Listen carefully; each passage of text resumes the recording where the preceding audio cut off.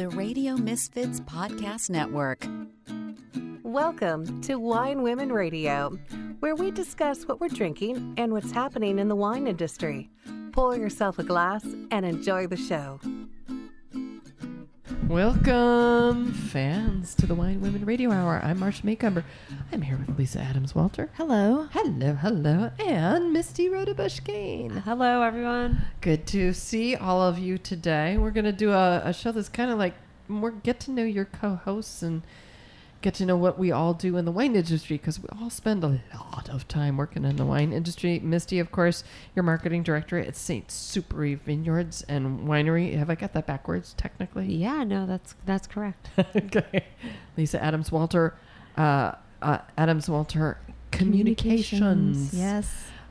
Fine arts specialist and writer, editor or co-editor of Canvas, the magazine. It's actually Canvassing Wine Country. Canvas and Wine Country and all that, which is directed towards consumers to make sure that they have the best possible experiences in wine country.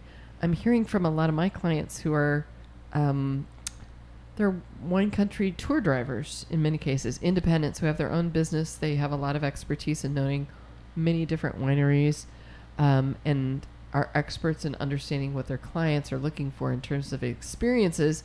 It's high season for all of them, and they're looking at, what their customers will best resonate with them, depending upon their palate, what locations they haven't visited before, all those different things. And of course, we're also addressing what's happening for women in the wine industry. That's what we do a lot.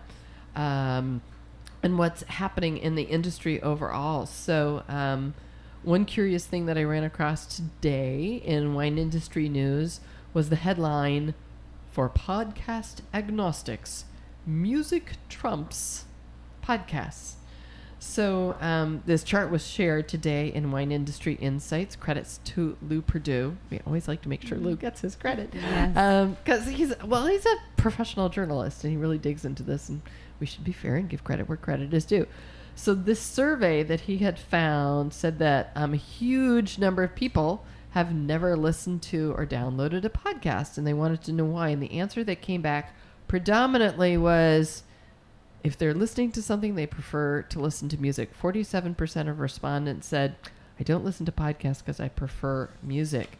Much smaller percentage, like the second thing, was they don't want to download them. Only 21% of people said they don't like to download them. 18% said podcasts are boring. I hope not ours. 17% they take up too much storage. Others said they're too long. They don't know where to access them. They don't like the ads that they have. They don't know how to download them. That probably is the older generations that have more technical challenges. They also said friends and family and others don't listen to them, so that it's not a sharing experience, which is important to many. So that was kind of an interesting tidbit. Does this mean we're going to need to start singing our podcast? Do you think anybody wants to hear us sing? Nah. But what I do think some of our listeners might be curious about is that we get to enjoy this beautiful private tasting room here at the Panel Wine Lounge here in Sonoma. Very cool. We need to give them kudos because they let us record here. You can find the Panel Wine Lounge at panelwines.com. They're open Tuesday through Friday, 3 to 9, Saturday, noon to 9 p.m., other times by appointment. They are open to the public as a public wine lounge. You can come and order wines by the glass, by the bottle. They have happy hour specials. They have these beautiful tasting platters that you can enjoy. You can sign up for their wine club. You can shop in their wine shop. Lots of choices. Huge thank you to them for letting us use this beautiful tasting room in the back for recording the podcast, which you can also rent out for private events. Kind of cool to be able to do that. So again, panelwines.com, and find them at 535 West Napa Street here in downtown Sonoma. Great location. So Lisa, what is happening in the wine world and your career world right now? You spend a huge amount of time doing PR in the wine and fine arts industries.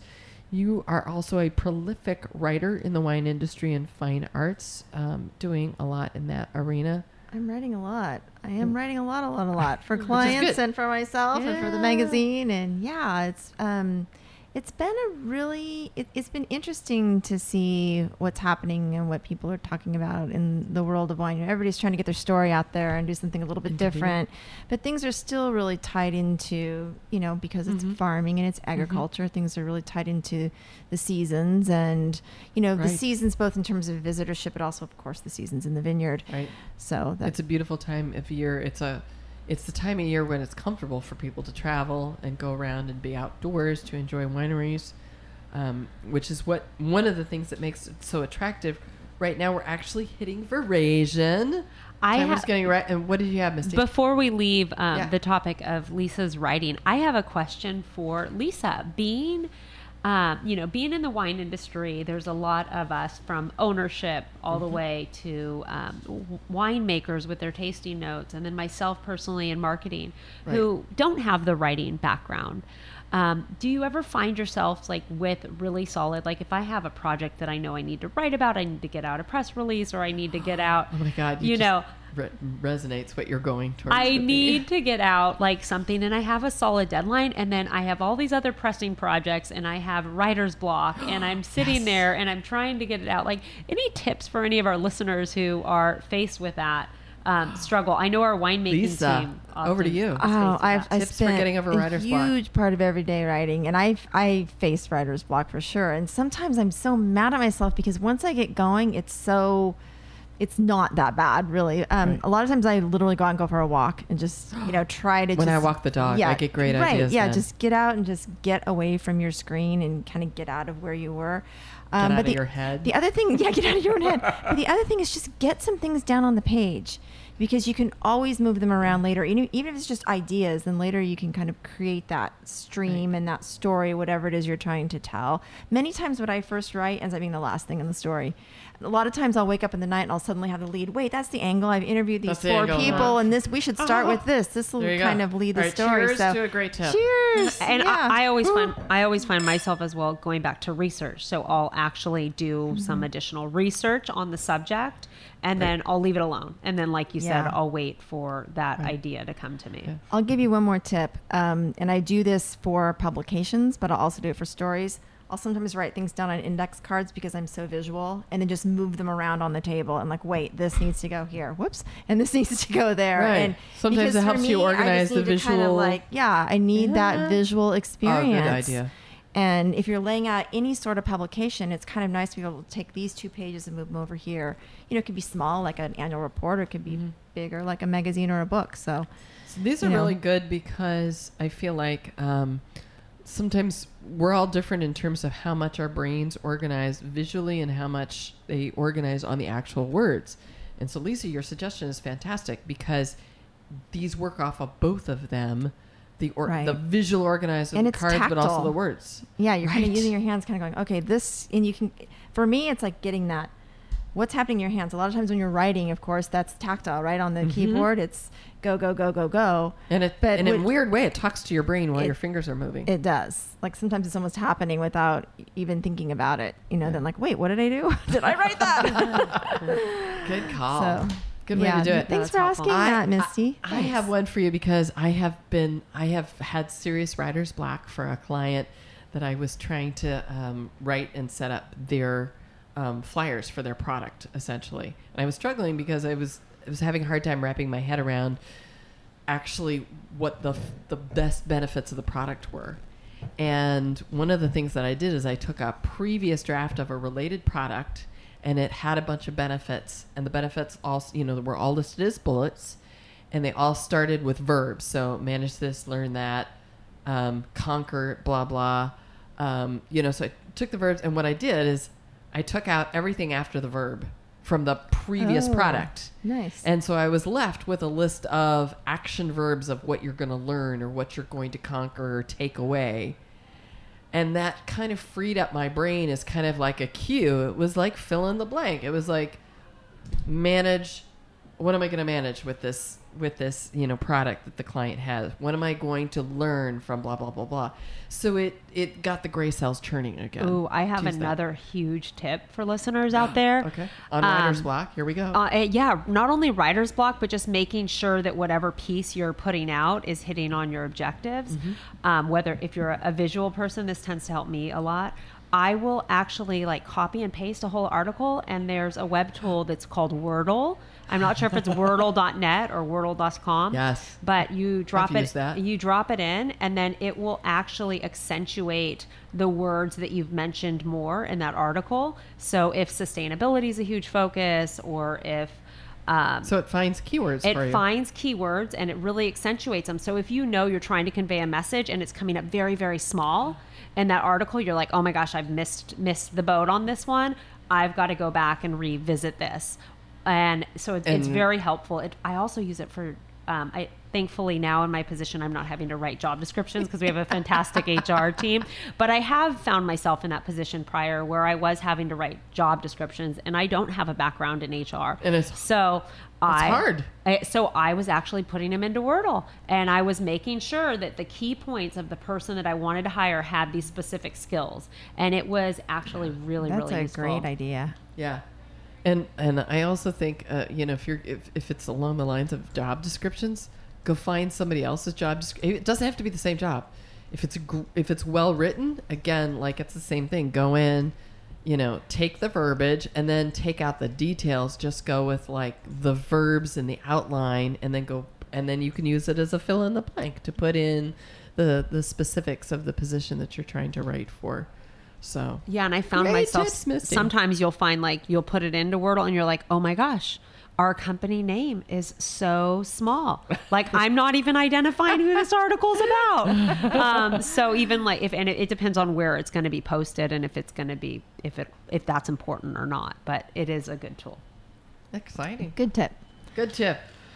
All righty. So some things going on in the wine news world right now. There's been an interesting recent article up in Wine Searcher about blind wine tasting. This is something that always fills me with dread and horror because I think I do horribly on this. But usually at the end I find out I didn't do as bad. Like some of the early blind tasting that I did was what we refer to as double blind wine tasting. You don't get to see it. You don't know what it is, where it's from, what year, what appellation, what variety. Nothing, no information, whatever. That's really, really hard. And Scary. I know that a number of people who were studying for, say, WSET, Cours de Sommeliers, maybe they were studying for their Masters of Wine. There's various programs that you can study for. They would come to these blind tastings, they're brown bag tastings. Literally, brown bags go over the bottles and hide everything. And you just pour it and taste it and start writing your notes. Well, the people who are running these tastings were literally wanting you to fill in everything. What do you think it is? What variety do you think it is? What vintage? What appellation? Numerous details. And I'd be like, oh my God, I don't have a enough trained palate to pick out an appellation or something like that. But I felt better when people who study this stuff a lot were also having as much difficulty. If you get one bit of hint, it's a good thing. So anyway, going back to this Wine Searcher article, they say what's stated in this article is that, the fundamental precept is that wine can't be tasted well when it's completely out of context. And we talk a lot about wine having a certain place, about, we've talked recently with Jen Walsh from La Crema about the place taste, the distinct nature and characteristics of Russian River Chardonnay or Russian River Valley Pinot Noir. It's very distinctly different from Pinot Noir from Carneros or from Sonoma Coast or Anderson Valley or Oregon, Willamette Valley. So really distinctive differences. So a lot of the time when it's talked about, do judges get a chance of knowing what they're tasting? I would hope in many competitions, okay, the judges are being set down, you're getting Pinot Noirs, but most of the time they're getting, say, Pinot Noirs between $0 and $30 and $31 to $60 or whatever the range is. Price points. They might be told that that's their category, but at least that's something to start with. So that article is out there right now, and you can find that in Wine Searcher. Claims of rigid impartiality when it comes to wine tasting don't really stand up, Oliver Stiles maintains. So you can read more about that one there, which is kind of an interesting point of view. We also want to, because we are wine women here on the Wine Women Radio Hour, we want to send congratulations to Christy Ackerman. She was just appointed Associate Winemaker for Red Wines at Ferrari Carano Vineyards and Winery in Sonoma County. So well done, Christy. Here, let's do a little clink, clink, clink, clink. Cheers. Clink. Cheers. Way to go, Christy. Women are only comprise 10% or less of head winemakers, let alone, less than 4% of winery owners, or top of that. So we want to make sure that they get their due and get their recognition. So Christy started her career in winemaking as a harvest intern at Murphy Good. She then moved on to Jordan Winery as assistant winemaker after graduating in 2001 with an enology degree from Cal State Fresno. And then in 2006, she joined the winemaking team at Ferrari Carano and Winery as associate winemaker. And she works on their Russian River Valley and Anderson Valley Pinot Noirs. So congratulations to Christy. Wonderful news for her. As we are coming up on Veraison and a time of year when the vines are obviously really stressed because, as we know here in California, there's no rain, basically, right? We have no rain between mid-late May and October at the earliest around here. Yeah, which I love. Here's some interesting news that came out this week. And this came from Washington State University and their blog studying crops and soil sciences. So Professor of Crops and Soil Sciences Pete Jacoby has invented and developed a subsurface irrigation system that could be a game-changing system for Washington's wine grape industry. Now, I'm sure if it works there, everybody will want to co-opt it here. So what he did starting in 2015 is he launched this program, Jacoby's Direct Root Zone Irrigation, DRZ system, differs from existing micro-irrigation models in significant ways. And what he says is that common drip irrigation systems deliver water in horizontally buried lines, whereas the DRZ system feeds water in vertical tubes buried 1 to 4 feet directly into the root zone soil. So not only does the DRZ supply vines much more efficiently than traditional micro-irrigation systems, but its vertical structure is less susceptible to damage from clogs, burrowing rodents, and curious wildlife. They would also be residents. Anyway, so what he says, Pete Jacoby, was that one of those problems with horizontal lines out there is that coyotes actually like to teethe on the drip line hose systems. I guess the youngsters don't know. Yeah, and that probably adds a few more holes than they want in their irrigation system. So in 2014, he obtained a grant to execute field trials, and they wanted to see how this would all work and if it would actually save water. And so several vineyards in Washington State volunteered small blocks of an acre or more to test out his system. And what they found out was that his new vertical system, the DRZ root zone irrigation system, actually had a 35% reduction in water that was needed, but still producing, viable vines and all that. That's a pretty significant amount, don't you think? I think it would reduce evaporation too, right? Because it's like right down there at the root. So right. So one of the things that, I don't know if this threw you guys off ever, but I kept looking at the way we irrigated vines, and if you look at a vineyard closely, you will see that about anywhere from 14 to 18 inches off the ground is a horizontal irrigation line that is strapped somehow or other, with tie lines, to the vines, and it runs all throughout, and then the water drips the 18 inches to the ground directly to the trunk generally. And of course, between where the water comes out through the emitter to the ground, you've got a certain amount of evaporation going on there. And I kept wondering, well, with our home irrigation systems, we put all those lines on the ground. And I had to ask a few vineyard managers, and why don't you do it that way? Well, the answer is the tractors and the equipment, the disking equipment and everything else would rip up the irrigation lines if they were actually in the ground. So it's to, maintain the lines and not destroy them, that they're actually held above ground. But wouldn't it be fascinating if we could switch over to this vertical integration system and save a lot of water? Hello, climate change. Yeah, that's fantastic. I think that's a pretty cool idea. So that's our wine industry news going on this week. There's a bunch of other stuff. We're going to save it for future episodes of things going on. So, Lisa, anything else happening in your wine writing?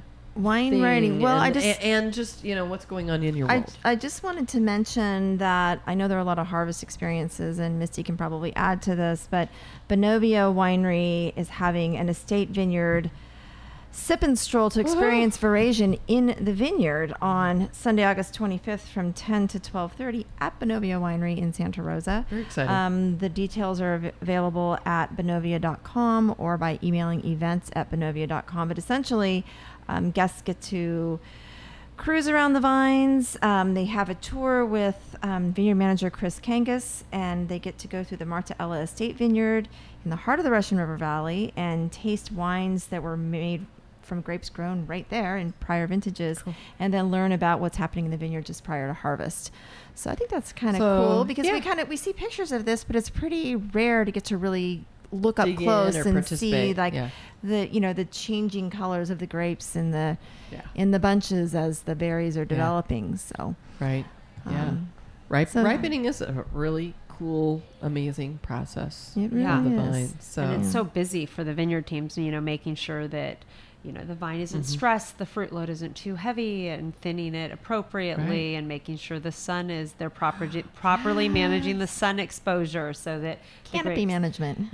All the canopy management pieces that come into play. I don't know about you guys, but I find it really fascinating to go through the vineyards between mid-late July and harvest and taste the grapes.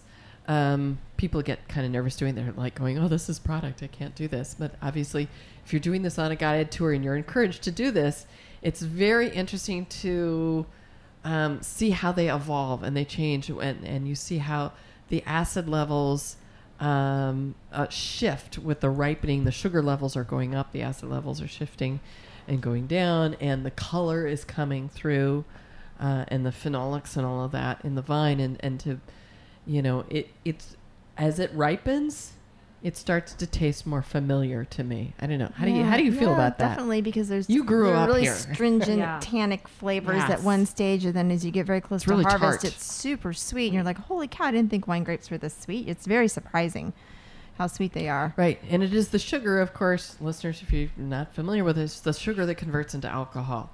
So it's finding every winemaker is there. Discovering and choosing at what level of sugar they want to go. Nope, this is it, and this is as far as I want it to go before I want to get this in and have it start fermenting and having the sugar chewed up literally by the yeast to turn that into alcohol at just the right levels, all of which can be controlled.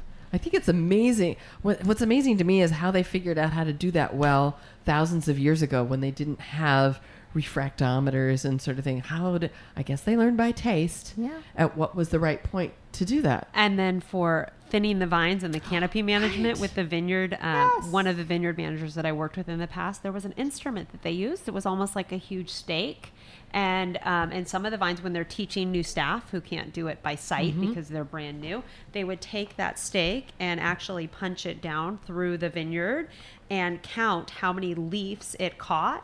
And they were looking for an ideal number of leaves. So if it was 3, for instance, for that specific growing region, and there were 5 on that leaf, they would thin it out so that there's about 3 every time they would I've never heard about that. Wow. Yeah, one of the vineyard managers that I worked with told me that years and years ago. So it's always interesting to hear these stories about how technology is involved and what they used to do in the vineyard. And that was technology of the day. Yeah, exactly. Yeah.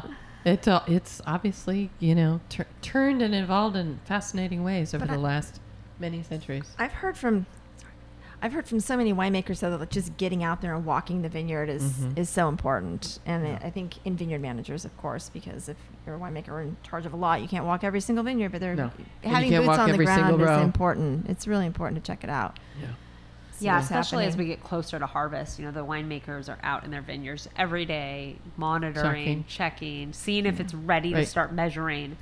And the other thing is they have to do it frequently because they're measuring the level of sugar now, but then they have to measure the sugar again a week from now and a week to go. How long is it taking for the maturation and the ripening to take place so that they can estimate?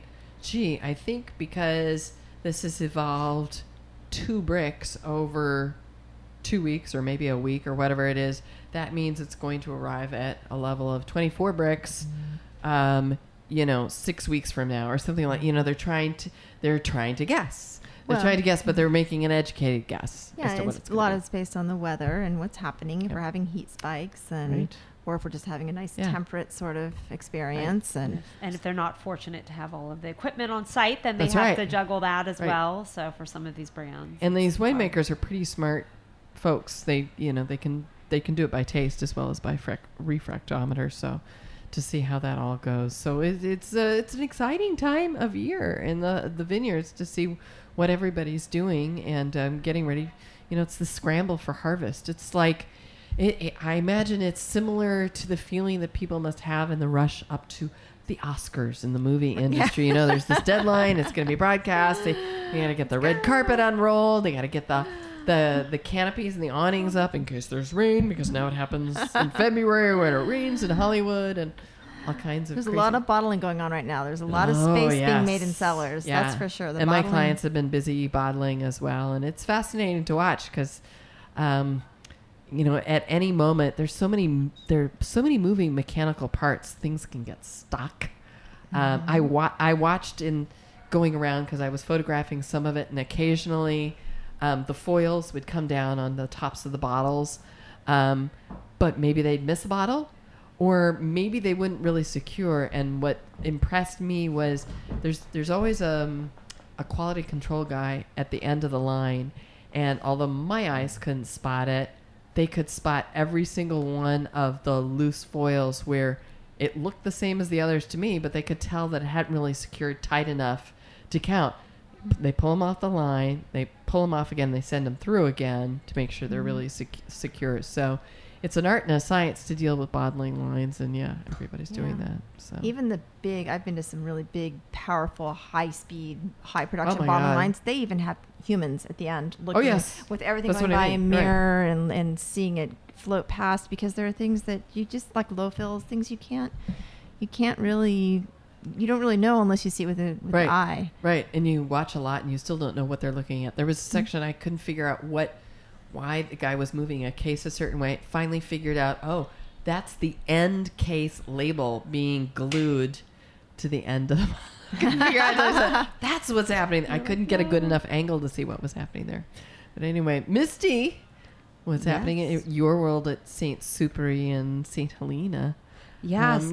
I bet you have a lot of visitors right now. It's high season for tourists to come visit wine country, and you have a lot of groups coming through. Yeah, definitely. Harvest right now is, not underway quite yet, but it will be here right around the corner. And harvest is such a busy time for all of the Napa Valley. We were talking earlier about some of these wineries where, you have to make an appointment or you don't. So make sure if you're plan appropriately and do your homework and make appointments if you're coming to the Valley. Yeah. But at St. Superi, we are wrapping up our Great Sustainable Seafood Tour, which yummy. is extraordinary. We are always at the winery. We support sustainability and environmental stewardship. It's a very, very important mission and part of St. Superi and what they've always done. So this was a limited time program that's ending now? This is it's a seasonal program. We launched with right with International Sauvignon Blanc Day to kick that off. And St. Superi is famous for their fantastic Sauvignon Blanc. Yeah, and we wanted to educate folks more about, the sustainability, not only in the vineyards, but then also we're so intertwined with the food business and with the restaurant space and the purveyor scene. So we wanted to highlight some of our partners that are utilizing sustainable seafood purveyors or have a sustainable seafood dish. So we have some really nice highlights online where you can go and visit and see St. Superi sustainable seafood pairings across the country. We had some events. We had a really fantastic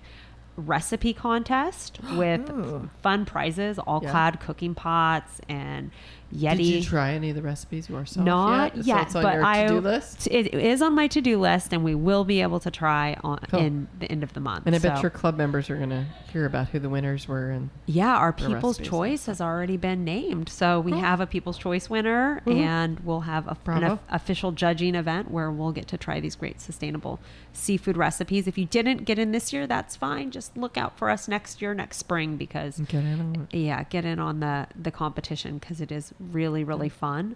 We have some fantastic Miyagi oyster and grapefruit cucumber mignonette sauce from our estate chef, Todd Kouachi. So there's a nice recipe on that website as well at stsuperi.com/seafood. So check it out. And it's exciting to find out, what wineries are doing in the Valley before you come out to visit. So, that seafood initiative was really fun for us. If you visited our winery during the season, we were creating nice seafood little tastes if it was a food and wine pairing experience. So we try to intertwine that in everything we do.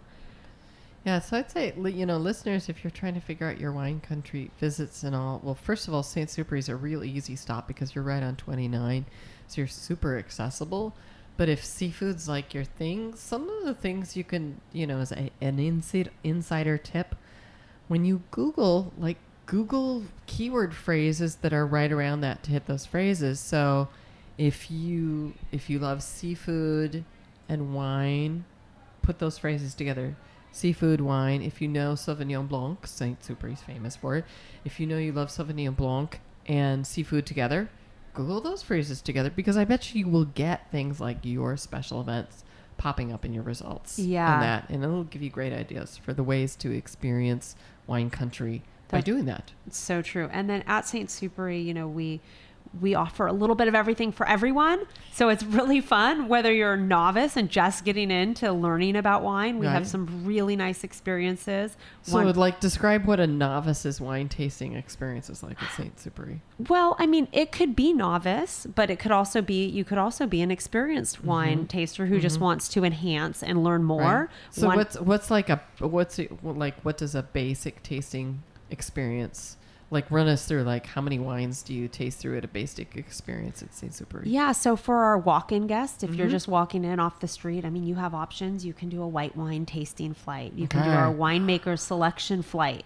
So you could actually pick, you could pick and choose what flavors appeal to you. Yeah, what flavors appeal to you. It's about 4 wines per tasting flight. So it's really nice. You get to pick, and there's there's a set flight that's there, but if you really don't like one wine, we can occasionally swap that out for you. So it's customized. Sure. Yeah. Nice. I mean, it's not, and I like that, because then you get to try the newest releases, and there's a reason for those wines being on that list, where, you can go other places where, maybe you choose all the wines that you try, but if you are a novice, sometimes that guidance is helpful. And if you're experienced, it's helpful as well, because sometimes I need to be pushed out of my comfort zone. Me too. I'm always like, I really don't like that varietal. I don't want to try it. And then they'll pour it and they'll say, no, but you have to try this. And it could be because the one you had before that turned you off of it was just not a good example of a particular variety.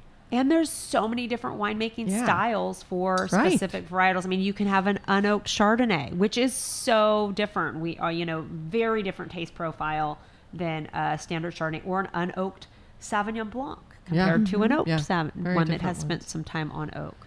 So we offer that, and then we also offer more of our interactive experiences, like aromatherapy with a corkscrew that teaches you. It's fun. Like if you're coming into the Napa Valley, like you mentioned the double blind tasting and how intimidating that can be. Well, often that's intimidating because you haven't honed in on your senses. So we have our 5 senses, and aromatherapy focuses on your olfactory. So it's teaching you to identify different scents in wine in a very basic manner. It's like learning any other skill.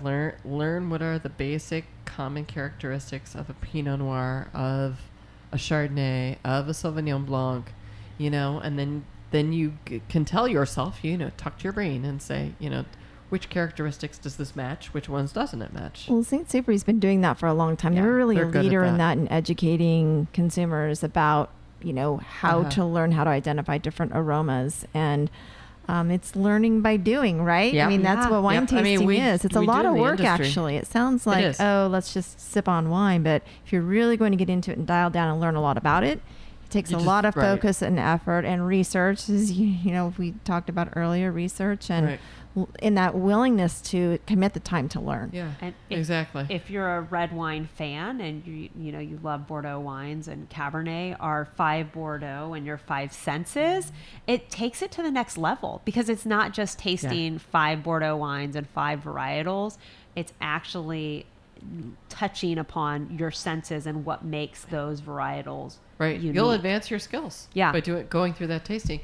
So that makes me think, like, this time of year, high season, I imagine that you see a fair number of large groups coming through. So you get bus groups, train groups, visiting. What are large group tours kind of like at St. Supery? Yeah, we do. We do see some large groups come through. We have some fantastic relationships with some different tour groups and some different larger wine groups, a wine train being one of them. And so they come through and we are one of their stops. And we really just want to provide a really nice introduction to our brand if they aren't familiar with us. And oftentimes one of our listeners posed the question to Marcia, what do you do when you're faced with these larger groups, and how do you convert them to membership, or how do you convert them to sale? I mean, it's hard, but you also don't know where that consumer's at in the spectrum with your brand. Are they familiar with your brand? Have they tried? So asking those questions is really important initially, and really conducting, a structured tasting experience that's going to provide value for the entire group, regardless of where they're at in that spectrum. If they're intermediate, if they're novices just getting started, or maybe they're an experienced wine drinker who just like the convenience of having those set stops planned out for them. So I think just making sure you're looking at your experience and what you're offering. So going back from an industry point of view, because we kind of bounce back and forth between consumer point of view and industry point of view, over the years we've seen a lot of evolution in terms of how consumers are educated in the tasting room. Everything from, we started with just a lot of drop-in traffic, and here, let me pour you something, and if you like it, great. If you don't, okay, here's the next pour. But this has evolved a lot, and now as an industry we look at how many people who are actually there in the group bought a bottle of wine, how many people bought 2, how many people signed up for the wine club. And we know there are enormous differences between people who sign up for wine clubs and make purchases at tasting rooms at a winery versus those who are going to tasting rooms that are here on Sonoma Plaza. A lot of wineries don't actually have tasting rooms. Most of my clients do not actually have tasting rooms, but they have great wine to offer. And so painting that picture of the brand and what it's all about is a big equation for those of us, the 3 of us here in wine marketing, and how to convey that best to consumers that they go, I want to be a part of that.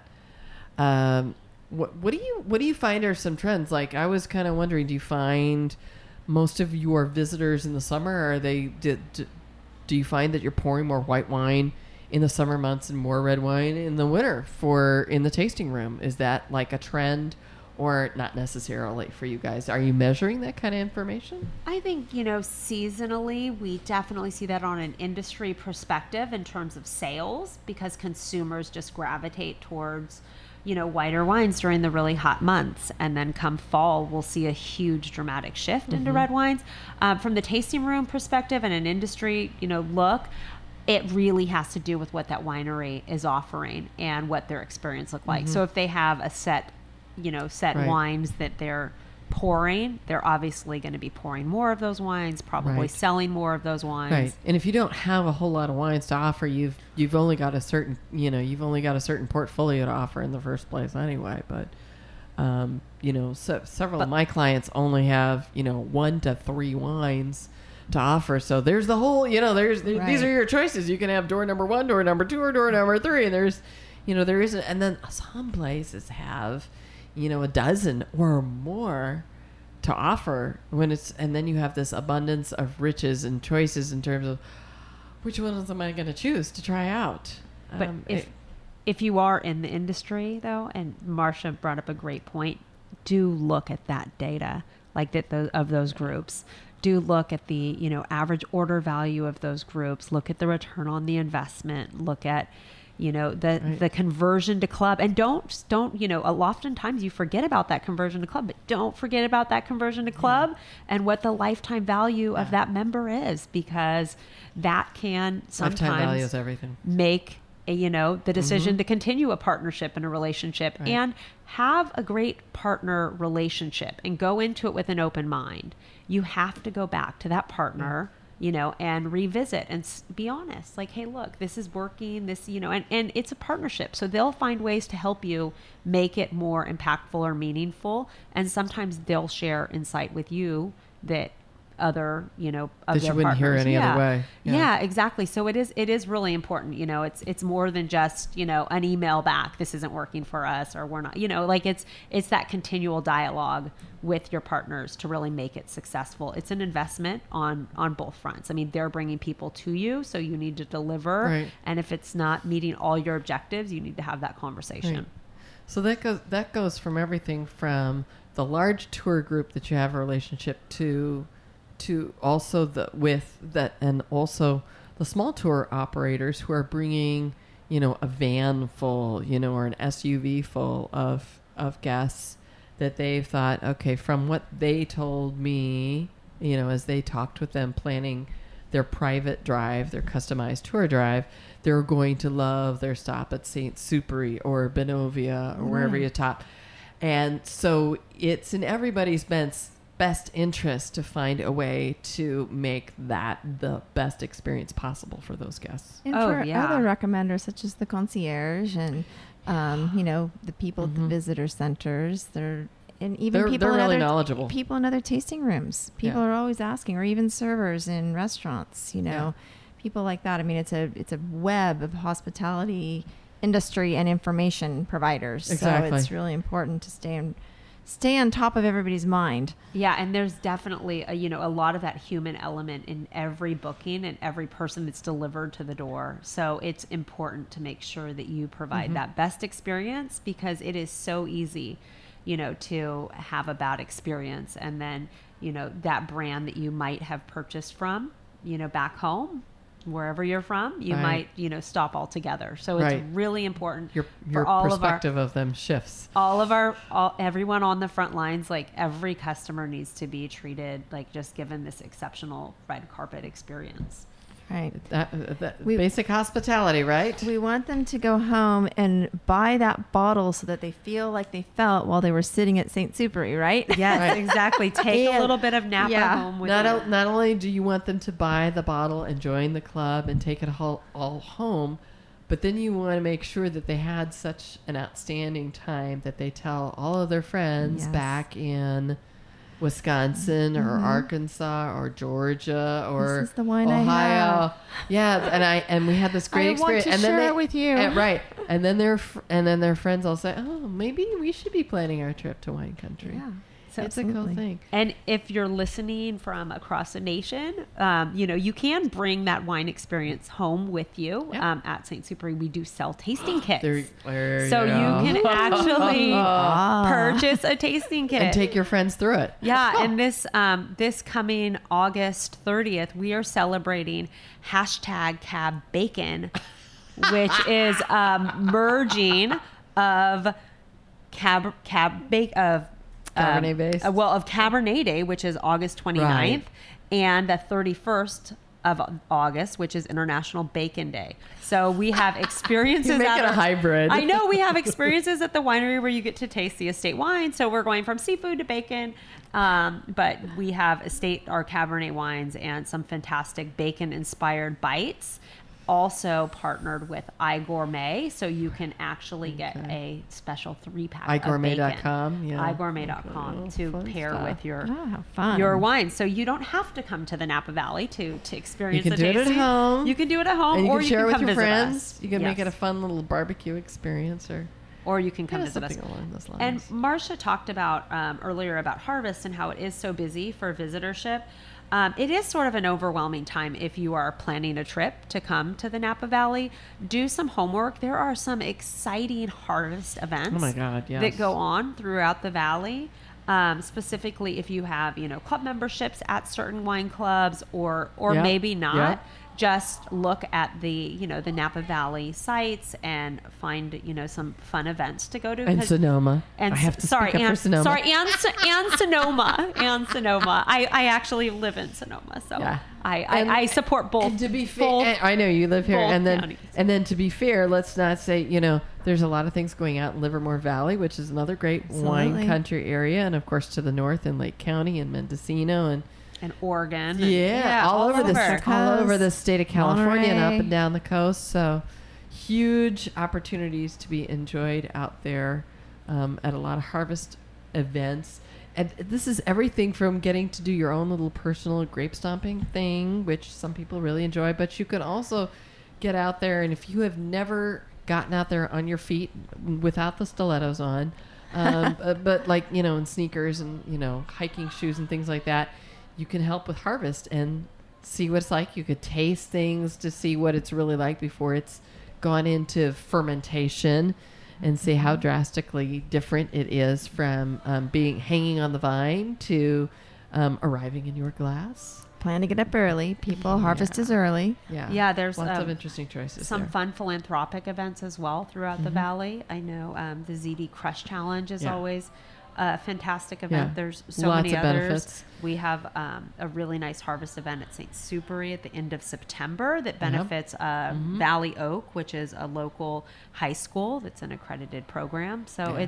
there's Lot a of lot. programs. Yeah, there's a lot Particularly of if you're nice, into charitable giving. nice tie-ins as well with harvest. So lots of cool things to do and explore. And there was one more thing I wanted to ask you about, Misty, is, if you've got a busload of people coming in for a tasting event with your staff, if I were on the end of the staff, I would think that it takes a few special people who can handle large groups as a wine educator. It's not always easy as a server, and a wine educator, to keep everybody happy in a large group of 10, 20, 30. What do people go through at St. Superi for training to manage larger tasting groups? It is always training. It is always, interesting to see. And I think that as our hospitality managers have really done a fantastic job at honing in on the individual skill sets of each of their educators, and then really leveraging that to maximize. So some folks, they might be better with those larger groups, and so they're sort of the go-to person for that. But then there might be someone who's not, but wants to be. So then They can shadow that yeah, person. they'll shadow. They'll there'll be some additional training. they'll monitor, they'll mirror, and they'll joint. Because it is like being a professional speaker to a certain degree, to talk in front of a larger group and about your an wine. actor too, in a way, and an educator. I mean, when I'm doing winery tours, I love it when my boss joins, because she'll do half of the tour. Sometimes I'll do some, or even some of you the have folks, a scene partner. Yeah, some of the folks that work for me as well, like when they're there, they'll get to talk about certain components of the tour, and it's a nice, and then it's nice because not everyone relates with that single personality. That's right. So if you can if you have the liberty to pull another person in to help host that group, I think that can be beneficial. We also found that's been very beneficial when we have wine dinner events, because there's usually the winemaker or someone there talking about the wines, but then if there's someone at the opposite side of the table who wants some additional insight or information, if you have another person from the winery there on that side, it's really nice, because then you can make that personal connection. Yeah, good stuff. Totally agree. Makes it a lot better, because I think we've all had both experiences. We've worked with great educators when we've gone as consumers. It's fun when you're in the industry and you get to take that hat off and just go as a consumer and enjoy a beautiful location with beautiful wines. But we've also had the flip side of that experience, where you go someplace and somebody's having an off day. It's not a good day. It's not a good afternoon. And that gets us into a separate conversation. I've said afternoon. Well, wine tastings often start in the morning. Most wineries are open at 10 or 10:30 in the morning, available for tastings. And consumers probably go, what? And, how can you drink wine that early? Well, a lot of times, of course, at that hour of the morning, we're encouraging spit. Taste and spit. You don't have to drink it, but you can certainly find out whether or not you like it and pace yourself for the day for a lot of different tastings. Because, if you're shot with one winery visit, you're going to go. But I wonder, has St. Superi done any studies yet in terms of whether or not conversion of buyers, people who are buying the wine, do better, in the morning hours or the afternoon hours? Or has that not been something that you guys have approached yet, and to look at the clock numbers or anything? I mean, we can always identify some trends for sure that are there. Oftentimes it has a lot to do with the ratio of staff to visitors. So we found that, when we are able to really connect and spend more time with guests, we see sometimes a higher conversion, but sometimes it doesn't always stand true. So then that, to me, tells me the that anomalies. Exactly, that it might be just a relationship thing, maybe, from a training perspective. Sometimes in the wine industry, you'll hire personnel and you'll hire wine educators, and you'll go under the assumption, I mean, not where I'm at now, but sometimes you're like, okay, well, this person's trained. They know wine. But they don't know your brand. They don't know your story. They don't know what's unique to your winemaking program. They don't know how you're using your technology and how you're using your equipment.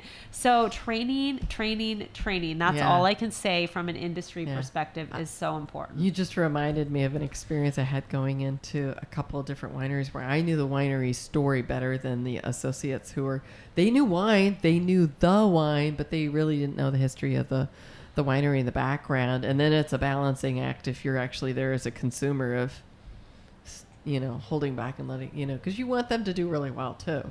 This is an industry where it's important to build relationships and not burn any relationships. It's too small to do any of that. And I don't know about you, but I have seen the repercussions when I've seen and heard stories from other people about them finding that somebody burned a bridge, and boy, the repercussions are huge. It's like ripples in the water. You think something's going to be small. It's like, nope, that ripple keeps going out and out and out and out, and somebody doesn't realize that their negative action just keeps going in so many ways, and they have no idea. And when you find it, like as a leader in wine space, when you find that, or when you identify that and you can trace it back, don't just let it keep going. That just irks me when, there's stories of people and you're like, why didn't you just pick up the phone and call that customer before it, turns into this negative review? Or exactly. There's so many opportunities, especially with social media now and, online reputation, making sure your online reputation is really where it should be is really important. Like it takes effort. You've got to actually do something.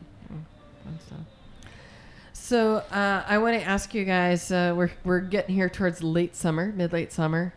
What's everybody drinking these days? I personally am drinking a lot of whites and rosés of all different types. How about you, Lisa? Same. A lot of rosé, white. I was just down on the Central Coast, and my nephew, who just graduated from college and is entering grad school, is working at a place called Chronic Cellars, which is really kind of fun. And they've got these kind of wild kind of labels that, and they had a really nice rosé based on Grenache, Grenache Paso Robles. So got a few bottles of that and have been enjoying that over the last few weeks. Memories of place. Yes. And experience. Cool stuff. How about I've been really into the white wines as well, and I'm sort of ready for the shift. I just got back from Italy, so I actually have been extending my trip and purchasing more imports since I've been home. You've been extending your memories. Yes, exactly. So because I wasn't able to bring wine home with me like I would have liked. Yeah, you're doing what the wineries wanted you to do that you visited, or the areas that you brought that experience home. Yeah, exactly. Name of the game for all of us, extend the great memories. So, and we hope we'll be doing the same for our listeners who are still tuning in. So, Lisa, thank you. Misty, thank you for being us here today. And listeners, thank you for tuning in. We really appreciate it. Reminder, subscribe to our channel there on Radio Misfits or any one of the networks that we come through on, which happen to include Apple's podcast, Stitcher, a numerous number of channels that we are carried on. So subscribe to Wine Women Radio Hour, or just Wine Women. It might be listed just as Wine Women wherever you are. We really appreciate it. Leave a comment either on the Radio Misfits page that you are on right now or on our Facebook channel for Wine Women. All of those things are great. Or Instagram, winewomen.org. You can find us winewomen.org on most social channels. So we would love to have your feedback and tell us what you would like to hear more about on the podcast in the future, because we're going to have some more great guests coming up in future shows. So thank you. Thank you. Thank you. Bye-bye. Thanks, everybody. Bye-bye. Bye.